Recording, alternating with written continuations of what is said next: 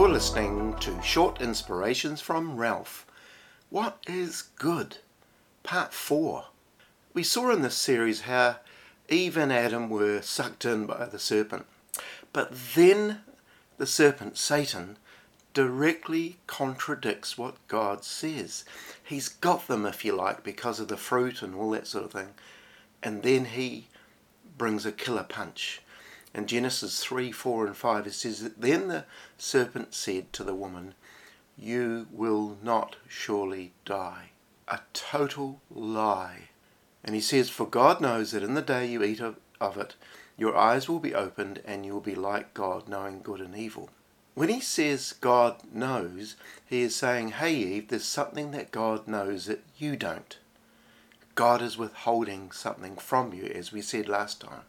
Eve is looking at the tree and she sees something really good and believes that God is holding back something that will make her wise. What's he doing? What's the serpent doing? He's perverting the character of God in her eyes. He's making God look like a taker instead of the giver. The taker instead of the giver. Thousands of years later, James pens his book and says this, chapter 1 verse 16, "Do not be deceived, my beloved brethren." Deceit means that a person who's deceived can't even see they're being deceived because they are blinded by being right. And that's what we see in the world today. People obstinately, arrogantly even, believe they are right, and it could be the very opposite of what is good. And then in verse 17 James says, "Every good gift and every perfect gift is from above and comes down from the Father of lights, with whom there is no variation or shadow of turning."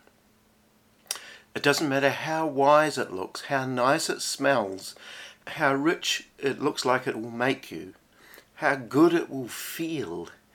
If it's not from God, get this people, it's not good.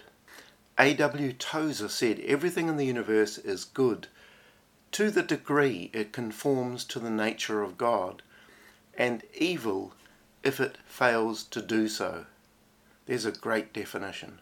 Good in the Hebrew means to be happy, acceptable, to do well, to do right. The thing is this, only God can determine what is good. Otherwise, good can only be established according to the encyclopedia of biblical words, by comparing one thing with another in order to see which one is best. So there has to be a universal standard. What does Scripture say? There is indeed a way that seems right to man, but in the end is death. So what is the standard?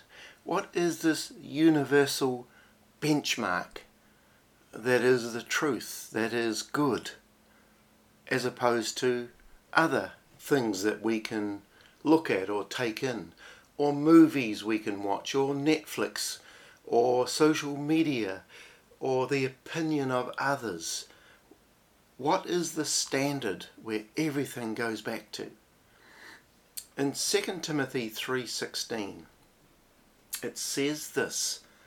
This is the Passion Translation. "Every scripture has been written by the Holy Spirit, the breath of God. It will empower you by its instruction and correction, giving you the strength to take the right direction and lead you deeper into the path of godliness.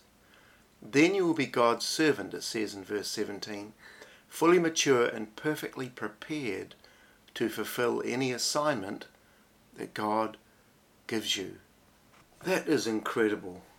In the next episode, we're going to be looking further into this standard, this breath of God, this scripture that is our universal standard.